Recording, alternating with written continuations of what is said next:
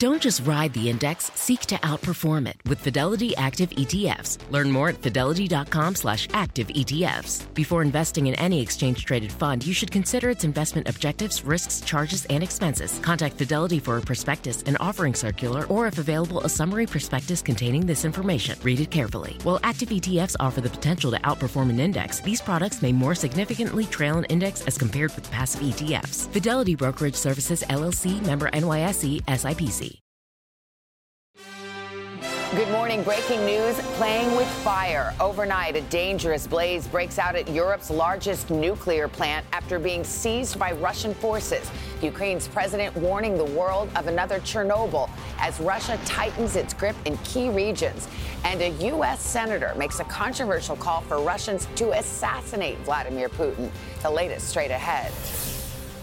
NBC News exclusive. William Barr, the Attorney General under former President Trump, in his first television interview since resigning, saying he confronted the president about his election lies. I told him that all this stuff was bull. It was wrong to be shoveling it out the way his team was. Just ahead, what Barr is saying now about the former president and January 6th and Trump's fiery response in a letter to NBC News. A family's pain. The parents of a star soccer player at Stanford University speaking out for the first time since she took her own life. We are just struggling to know, what happened and why it happened, We're just heartbroken. Just ahead, their emotional message about mental health they want all parents to hear and how they're honoring their daughter. Web of lies, a strange twist in an infamous abduction case that captured worldwide attention. A California mother arrested and charged for faking her own kidnapping 5 years ago. This morning, how police finally unraveled the mystery. Those stories, plus Special K, the epic farewell this weekend for Mike Krzyzewski, Coach K's final home game. Ticket prices skyrocketing as fans line up to bid adieu to the basketball legend. Today, Friday, March 4th, 2022. From NBC News, this is Today with Savannah Guthrie and Hoda Kotb, live from Studio 1A in Rockefeller Plaza. And good morning, everybody. Welcome to Today. It is good to have you with us on a Friday morning. I bet those tickets are selling fast. You think about Coach K, 42 years there. It's going to be an epic night on Saturday. It really is hard to imagine Duke basketball without him. They'll be retiring his jersey. Yeah. Okay, well, we're going to start, of course, this morning with the news and a terrible headline to wake up to. Europe's largest nuclear plant, which is located inside Ukraine, taking on heavy shelling from Russian forces, sparking a fire and causing major concerns overnight over radiation leaks. Now, that fire is out now. One official warned as it was burning, if it blew up, it would be 10 times larger than Chernobyl. It comes as Russian troops are now advancing on several fronts in Ukraine, gaining ground in the northeast and the south. And, of course, the main goal, to capture the capital city of Kiev. Meantime, here in the U.S., the war in Ukraine is having a direct effect on gas prices. Experts saying we could see $5 a gallon within weeks. The average price today, $3.84 per gallon. That's up about 40 cents in just a week and more than $1 in a year. We've got all angles covered this morning, including a first-hand look at the increasing refugee crisis in Ukraine. But we'll start with NBC's Richard Engel, who's in Kiev for us. Richard, good morning. Good morning. I am now at Kiev's main train station, and people are here trying to get on any train out of this city, any train that is heading west. There is considerable confusion here. People don't know exactly when the train's arriving, when they are departing. They are just following the announcements and then rushing toward the tracks.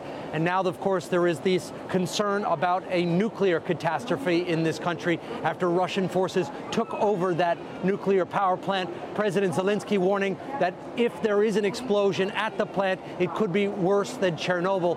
Ukrainian officials say that Russian forces have taken the workers at the nuclear power plant hostage. The director of the power plant saying that they are now working under the invaders' guns.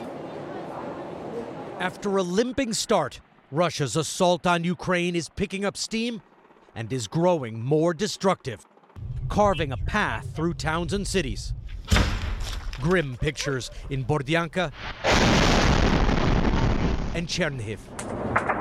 And a nuclear scare this morning as Russian forces took over the outskirts of Zaporizhzhia and Europe's largest nuclear power plant after a fierce battle at the site. A training building nearby caught fire. The U.S. says the nuclear power plant itself wasn't damaged. No elevated radiation detected. This warning from President Zelensky overnight about the risks. If there is an explosion, that's the end for everyone, he said. It's the end for Europe, the evacuation of Europe. Yesterday, we joined a group of journalists taken down dark hallways in a government building in Kiev to meet Zelensky. He arrived without an entourage, carrying his own chair, looking relaxed and a little tired. He repeated his call for a no-fly zone, although so far the U.S. and Europe have refused, saying it could get them in a direct fight with Russia. Vladimir Putin has so far not been willing to meet with him. Do you have a message for him now that Ukrainian cities are under attack? This city is under attack. A convoy is on its way here. Is there a way to prevent this war from escalating even further now? It's not about I want to talk with Putin. I think I have to talk with Putin.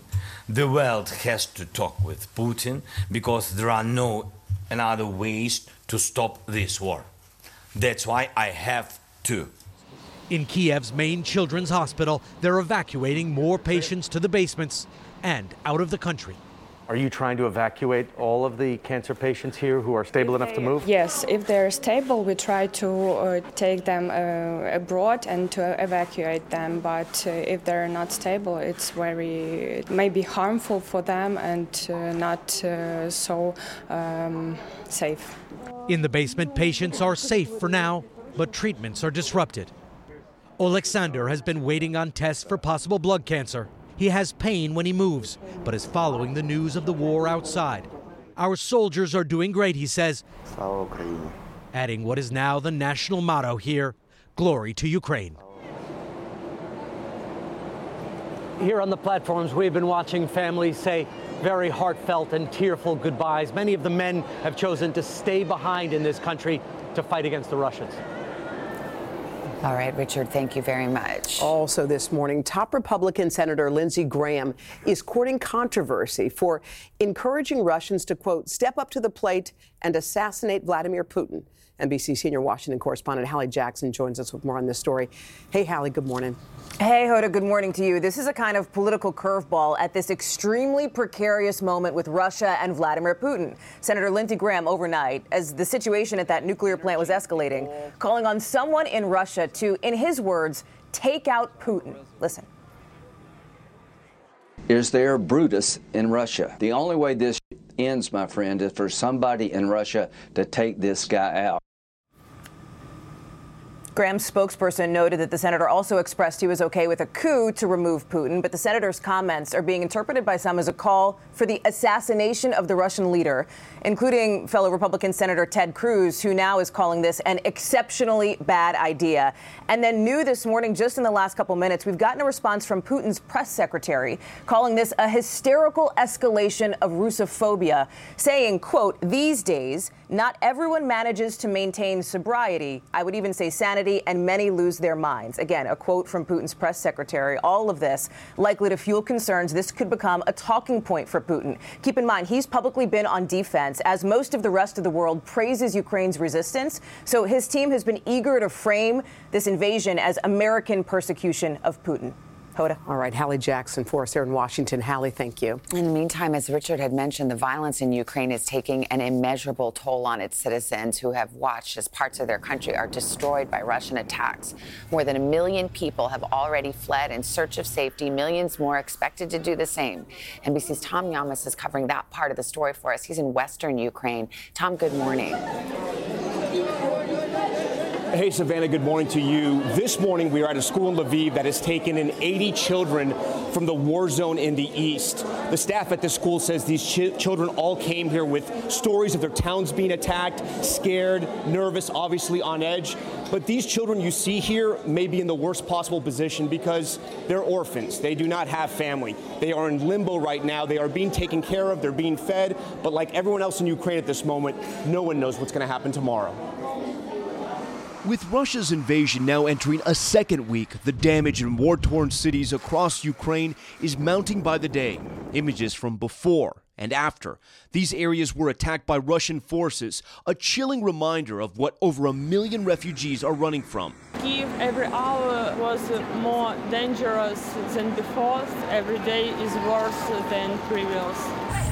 Now, Russia and Ukraine have agreed to create humanitarian corridors to safely evacuate citizens, as an unaccountable number of families are packing up as much of their lives as they can in suitcases and bags. Many making their way to an overwhelmed border. This crowd seen trying to push past security gates to enter Poland. Still, the most critical artery in and out of the country has been the railways, the war not halting its non-stop service. You know, in the peaceful world, we are the backbone of economy. In the wartime, we're the backbone of security. Alexander Kamishin is the man running the entire Ukraine rail system. In many ways, it's what Ukrainians have relied on for food, medicine, and of course, an escape. I am breaking apart. I have to take my son to a safer place. Thousands have waited here at Lviv's main train station for days. Those lucky enough to make it on board find themselves crushed in train cars for a journey that is becoming more dangerous. These new images show rail bridges blown up, tracks crippled, even a missile just steps from the rail lines. Can you promise them that you will try to get them out? No matter what, you will keep the trains running? We will run the trains until the last person we can evacuate from center, east, and west of Ukraine and south of Ukraine. But as this mass exodus is likely the beginning, the UN now says more than 10 million Ukrainians may end up fleeing their homes. And amid so much uncertainty, an emotional symbol of hope. Friends from the same Ukrainian village finally reunited in Germany after abandoning their home, torn apart by war. So we're back out live at this school that is housing these orphans from the East. The staff here tells me that when they pulled up with the buses filled with children, everyone in the neighborhood came out, started donating clothes, started donating their time, taking care of these kids. Again, they are being fed, they're being taken care of. This little boy right here is Demetrius. He's 8 years old. I asked him if he had any message for America, and clearly, you know, what's happening here in this country has not hit him yet. He says that all he wants is a family right now. Hoda, back to you. Oh, sweet Demetrius. Wow. Thank you, Tom. We appreciate it. Thank you so much. Sweet. Well, we'll move on now. This morning, we're hearing from a man who stood at the center of so many of the firestorms that engulfed the Trump presidency, former Attorney General William Barr. NBC's Lester Holt sat down with Barr. He joins us now. Lester, good morning to you. Savannah, Hoda, good morning to both of you. In his new memoir, One Damn Thing After Another, Barr opens up about the former president, criticism that he sometimes acted more as the former president's personal lawyer than an attorney general, and he addresses how their relationship came to an abrupt end. Take me back to that day, December 1st. You're in the SUV. Did you know you were going to end up in the Oval Office before the day was up? I assumed I was. Attorney General Bill Barr knew he had infuriated the president. Since election night, Trump had been insisting he'd won. This is a fraud on the American public. This is an embarrassment to our country. At that point, Barr knew that wasn't true. He'd even had the Justice Department investigate. Now, he was being summoned to the president's private dining room after saying in an interview with the AP that Trump's claims of election fraud were wrong. And I told him that all this stuff was bullshit and about election fraud. And, it was wrong to be shoveling it out the way his team was. He also told Trump what he thought of his legal team. Not a lot. I said, the reason you are where you are is because you wheeled out a clown show of lawyers. A clown show? Yeah, clown car or something like that. I said, it's just a bunch of clowns. Who are you referring to? Rudy Giuliani? His Cracker Jack legal team, among others. Barr says the president shot back, listing the ways he said Barr had failed him. That's when Barr says he offered up his resignation. I said, okay, well, look, I understand you're upset with me, and I'm perfectly happy to tender my resignation. And then, boom! He slaps the desk. He slapped the desk, and he said, accepted, accepted. And then, boom, he slapped it again, accepted. go home. Don't go back to your office. Go home. You're done. When we asked the former president about this meeting, he disputed Barr's account and told us he was the one who demanded Barr's resignation. Either way, Barr handed in a resignation letter 2 weeks later and has not spoken with Donald Trump since. He does not want him to run for president again. Stop the steal! Stop the January 6th, the riot. Stop the steal! Do you think that President Trump was responsible for what happened here ultimately? I do think he was responsible in the broad sense of that word, and that it appears that part of the plan was to send this group up to the Hill. I think the whole idea was to intimidate Congress, and I think that was wrong. In a 3-page letter to NBC News, President Trump trashed Barr's book as fake and hurled personal insults at his former attorney general, calling him a coward, a big disappointment, and lazy. Among others. Lester, I know you talked to Barr about why it is if he felt that this election lies were going on, he didn't speak out earlier. What did he have to say about that? Yeah, I challenged him about the events leading up to January 6th on whether he could have been more vocal to really get the idea that these were false claims of election fraud. He says the theme was already baked in, and he really blamed what he called the whack jobs, the people who were feeding the president some of this information. All right, well, Lester, we'll see you tonight on Nightly News, and that full interview airs Sunday night, 9 Eastern, 8 Central, right here on NBC, and the former Attorney General will be our live guest, an exclusive interview Monday morning on Today. All right. It is 16 minutes after the hour. Craig joins us now as we turn to an update in a story we've been following for a long time. Yeah, years. Hoda, Savannah, good morning. Good morning to you as well. A lot of folks will remember the case of Sherri Papini, a California mother who alleged she was kidnapped and found branded and chained along a highway more than 5 years ago. Well, now she's been arrested, charged with fraud, with investigators saying she faked all of it. NBC's Gotti Schwartz has covered this saga from day one. Gotti, what's the latest? Hey, good morning, Craig. Yeah, it was a match of DNA evidence from a piece of Sherri Papini's clothing to a bottle from green tea like this that was taken from her ex-boyfriend's trash can that might have solved this case. And when investigators confronted Papini's ex-boyfriend, he told them everything. It was a story that felt almost too bizarre to believe. A young mother seemingly kidnapped in broad daylight at gunpoint by 2 strange women, held for over 3 weeks, then still in chains, mysteriously released right before Thanksgiving dinner. At the time, her husband only speaking to ABC, telling them she was tortured. The bruises were just intense, the bumps from,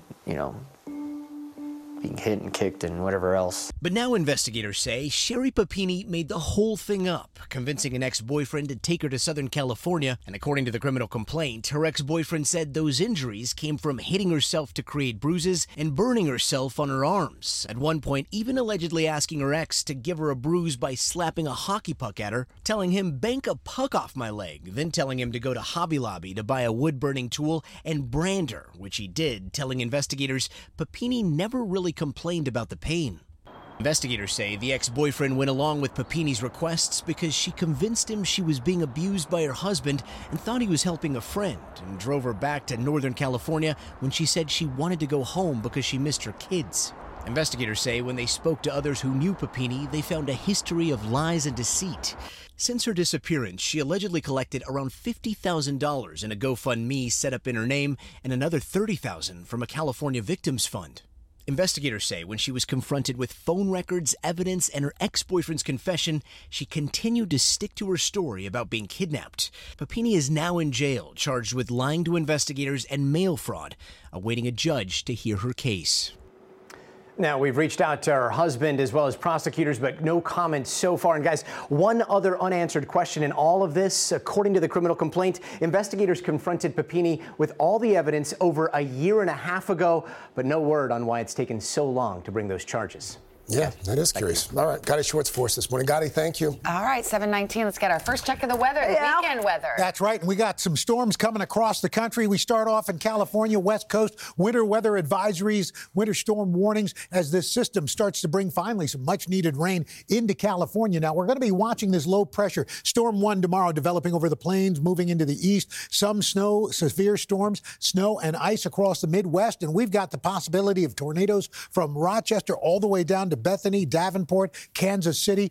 The second storm comes out of Texas, bringing heavy rain ahead of it, but snow up to the north. Another round of storms is this time from Little Rock on into Batesville, Memphis, down Dallas. We're watching this system develop. Heavy rain stretching Saturday into Sunday with upwards of 5 inches from Fort Smith all the way to Cincinnati. Ice and a messy commute from Marquette, Duluth, Fargo on into Bismarck, and snow through the Rockies upwards of 6 to 12 inches. Some of the mountains could be looking at 20 inches of snow before it's all over.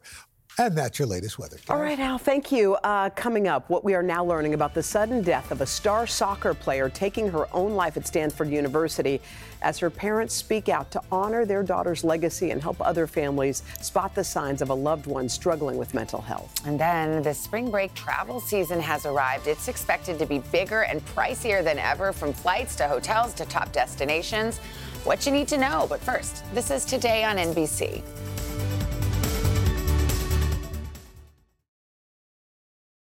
When you're hiring, the best way to search for a candidate isn't to search at all. Don't search, match with Indeed. Indeed is your matching and hiring platform with over 350 million global monthly visitors, according to Indeed data, and a matching engine that helps you find quality candidates fast. Use Indeed for scheduling, screening, and messaging to connect with candidates faster. Plus, 93% of employers agree Indeed delivers the highest quality matches compared to other job sites, according to a recent Indeed survey. Leveraging over 140 million qualifications and preferences every day, Indeed's matching engine is constantly learning from your preferences. Join more than 3.5 million businesses worldwide that use Indeed. Listeners of this show will get a $75 sponsored job credit to get your jobs more visibility at Indeed.com/today. Just go to Indeed.com/today right now and support this show by saying you heard about Indeed on this podcast. Indeed.com/today. Conditions apply. Need to hire? You need Indeed.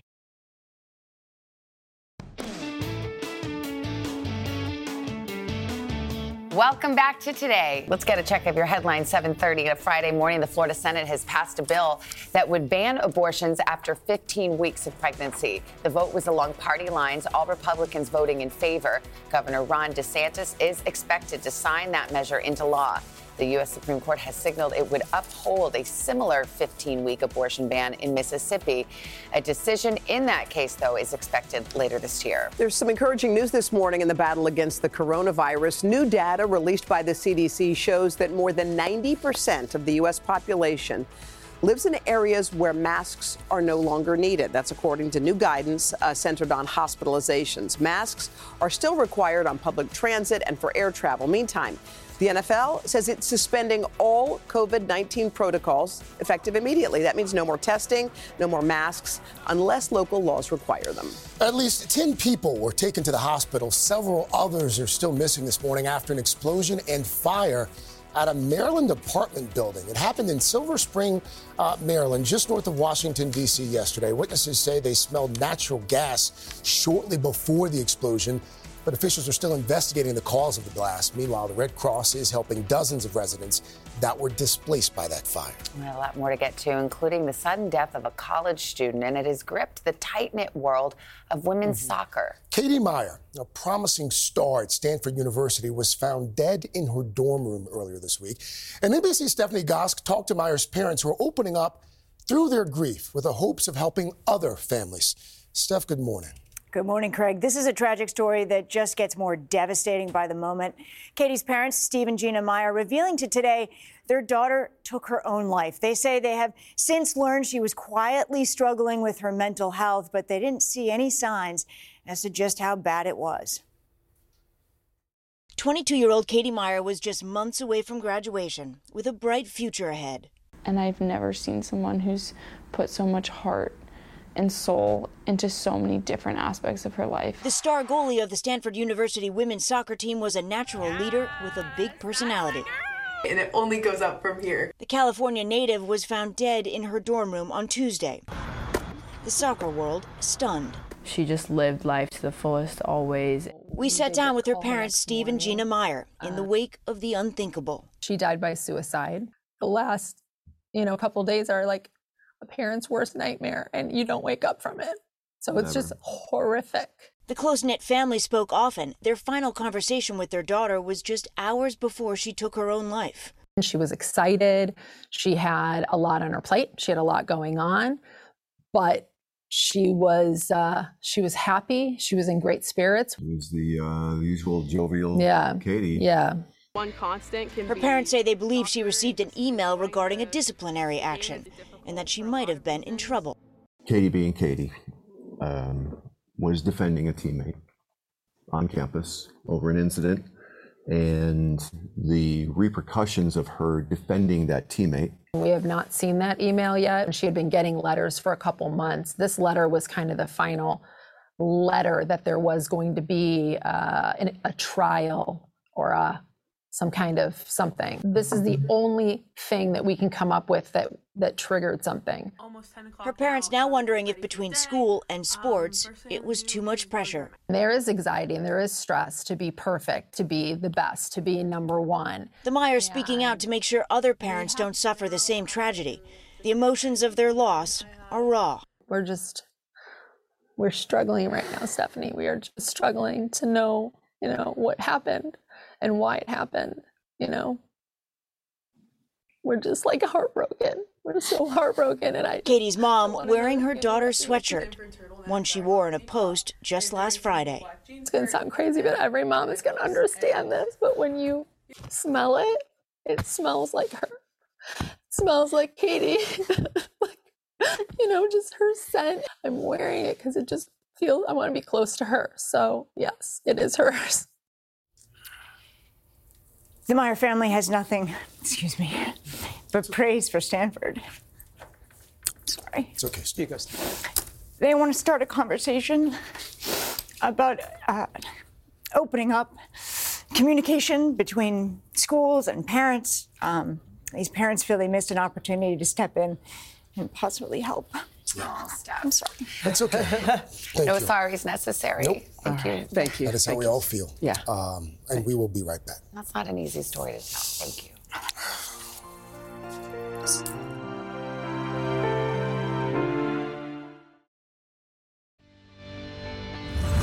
We're back 7:39 on this Friday morning with In Depth today. And this morning, we're talking about the arrival of spring break. Yeah, you know what? COVID cases, they're dropping, restrictions are being loosened, and Americans eager to get away. NBC's Carrie Sanders in Cocoa Beach, Florida this morning with what to expect if you're planning some fun in the sun. Hi, Carrie.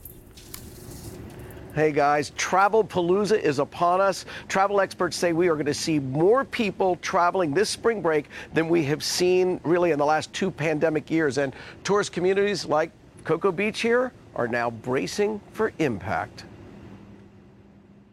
Big costs and bigger crowds. That's what experts say vacationers should expect on spring break this year as travel bookings hit levels not seen in years. There is so much pent-up demand out there that people are ready to travel come heck or high water. A new survey finds more than half of Americans are planning a trip this spring, with more than a third planning to travel during spring break specifically. That soaring demand means surging prices too. We're seeing prices now in places like Florida even higher than they were pre-pandemic. So not only has travel demand recovered, prices have recovered and then some. Expedia says airfares are up a whopping 50% compared to last year, and average hotel rates are nearly 20% higher than they were before the pandemic. Of Hopper's top 5 trending destinations this year, 3 are on Florida's Gulf Coast. The Bakers from Birmingham, Alabama, visiting Rosemary Beach, Florida. They say they chose to vacation before the spring break rush, before prices climb even higher. The deals aren't there like they were. They were there, but They were there a year ago. They're not there anymore. And you're laughing because Just everything. It's so much more expensive. this year, 3 in 4 American travelers are heading to destinations in the U.S., putting enormous pressure on some of the country's most popular spring break destinations, like Hawaii, Disney and Universal theme parks, and Miami Beach, where the mayor expects tens of thousands of spring breakers to descend on trendy South Beach. Don't come here to thinking you're going to act in a way differently than you would act in your own hometown. Last year, unruly crowds forced city officials to enact a curfew and even declare a state of emergency. The Miami Beach mayor saying he hopes to avoid a repeat this year, even going to court to restrict alcohol sales after 2 a.m. You can't just allow a city to careen into disorder. And we know with this many people coming here, that can easily happen if we don't take appropriate measures. Travel experts say there are still some deals out there, but it depends where you go. The best places to get the deals are in urban areas like San Francisco and right there in New York City, guys. All right. Carrie, thank you. Carrie's legs are out. Come on, it means it's summer. Well, I'm glad you said it and I didn't. Yep, shorts out. There you go. Hit it. Speaking of spring break, ready to do some spring break temperatures? Where's better to be at spring break? Let's bring that music up and get the tropics going, man. Okay, so Carrie's in Cocoa Beach, right? Or South Padre Island. Which one's nice? What temperature's better today? Cocoa Beach. Cocoa Beach. Same. Boom, 77. That's nicer. All right, let's head on down to New Orleans, where I know you're going to be. Come on, baby. Or San Diego. Who's New better? Orleans, always. Let's find out. 76 in New Orleans. You're 0-2. And finally, Cabo San Lucas or Miami Beach. Miami Beach. I'm going with Cabo. Miami Beach. Oh, by 1. Loser. 79 you degrees. just came in third. Hey, a lot of people. Loser. We're looking at some really warm spring break temperatures. We got this conveyor belt of tropical air from the Gulf Coast to Maine. Weekend highs are going to be 15 to 30 degrees above average. Spring break for everyone. Look at this. Forecast record highs for 47 cities. About 80 cities within 3 degrees of a record. Look at these temperatures today. Omaha near 70, St. Louis 64, Shreveport 79, Denver 71 degrees. Tomorrow that warmth moves to the east. Cincinnati flirting with 80, St. Louis 75, Atlanta 75 degrees. And as we move on into early next week here in the Northeast, records are possible Sunday and Monday. New York, Raleigh, Beckley, Columbia, Savannah, Nashville, and Atlanta, all the way up to Indianapolis. And that's your latest weather, guys. All right, Al, thanks. Coming up next, your ticket to college basketball's biggest game of the year. No, we're not talking about the national championship. We're talking about the legendary Coach K's final home game at Duke. Ticket prices reaching Super Bowl levels, and we're live this morning on Duke campus. No Cameron Crazies up this early, huh? Excitement at a fever pitch, though, right after this. Whether you're a morning person or a bedtime procrastinator, everyone deserves a mattress that works for their style. And you'll find the best mattress for you at Ashley. The new Temper-Adapt collection at Ashley brings you one-of-a-kind body-conforming technology, making every sleep tailored to be your best. The collection also features cool-to-the-touch covers and motion absorption to help minimize sleep disruptions from partners, pets, or kids. Shop the all-new Temper-Adapt collection at Ashley, in-store or online at ashley.com. Ashley, for the love of home. You can start your day off right when you find a professional on Angie to get your plumbing right first. Connect with skilled professionals to get all your home projects done well. Visit Angie.com. You can do this when you Angie that. Morning, Carson. And Hello, Coach Carson. K. Right there. Busy weekend this weekend. All eyes in the sports world are going to be on famed Cameron Indoor Stadium in North Carolina. That is when Dukes is going to host its longtime rival, North Carolina. It'll be the final home game for retiring Hall of Fame coach Mike Krzyzewski. Coach K hanging it up. Fitting in to his last regular season in college basketball. Ticket prices are among the most in demand ever. NBC's Sam Brock managed to get one, though. He joins us from the campus there at Duke. Sam, good morning. Hi, guys. Good morning. I got one for today. I don't know about tomorrow, but the electricity inside of Cameron Indoor Stadium is normally electric. Can you imagine what this is going to be like on Saturday? When you have 5 championship banners, guys, in the rafters, I guess you could say that might be justified. This court here is named after Mike Krzyzewski. Coach K Court. He has coached a couple hundred players during his time at Duke. About 80 of them are expected to be here for the game. I talked to guys, students on campus who were offered $10,000 or more for their seats. They said, I'm not doing it because being here is priceless. For all the banners and basketball lore created at Duke University under head coach Mike Krzyzewski, His message ahead of Saturday's final home game was classic Coach K. I'm sure it'll be emotional, but it's going to be about my team. Krzyzewski is the winningest coach in college basketball history. With more than 1,100 victories, 5 national titles, and 12 Final Fours on his resume, he's now preparing to lead his team onto the court that bears his name for the last time. This is the most special place in college basketball. And the 75-year-old has done a lot more than just teach X's and O's. the big guys got to then come here. He shaped lives. The managers, the staff, the coaches, the players. And when they leave Duke, they're better people. Of the quintet of championship teams, Shane Battier played a starring role in 2001. Do you have a story, Shane, where Coach K challenged you or changed maybe your lens on things? He'd call me that summer and he would say, hey, Shane, can you picture you becoming a great player and leading us? And if I hemmed or hawed or hesitated for a second, he'd hang up on me. Excellence was demanded, and the culture and campus fed off of Coach K's energy. He has been the face of Duke basketball. Cameron Indoor Stadium truly is the house Coach K built. Students line up in tents just to land a coveted seat. It's called Krzyzewskiville. Probably won't be sleeping the next 2 nights for it, so we'll all be exhausted, but it's definitely worth it. If you have any high hopes of walking through these doors on Saturday, it's a pretty high bar because the cheapest seats online are about $3,000 to $5,000, pricing that feels an awful lot like the Super Bowl. The basketball legend earning that respect, guiding countless players to NBA stardom and grooming an impressive coaching tree. Last year, Coach K opening up on Today about what attracted him to basketball in the first place. The reason I got in it was relationships, to have an impact on the young men that you have the honor to coach. Regardless of outcome against North Carolina, this is not going to be Coach K's last game. There's the ACC tournament and the NCAA tournament.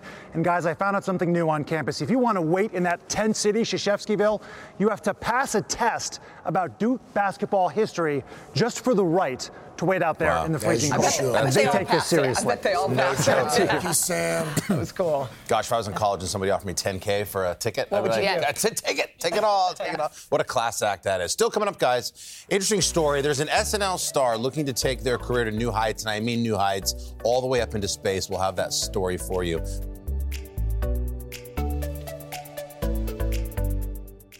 The living room is where you make life's most beautiful memories. But your sofa shouldn't be the one remembering them. The new life-resistant, high-performance furniture collection from Ashley is designed to withstand all the spills, slip-ups, and muddy paws that come with the best parts of life.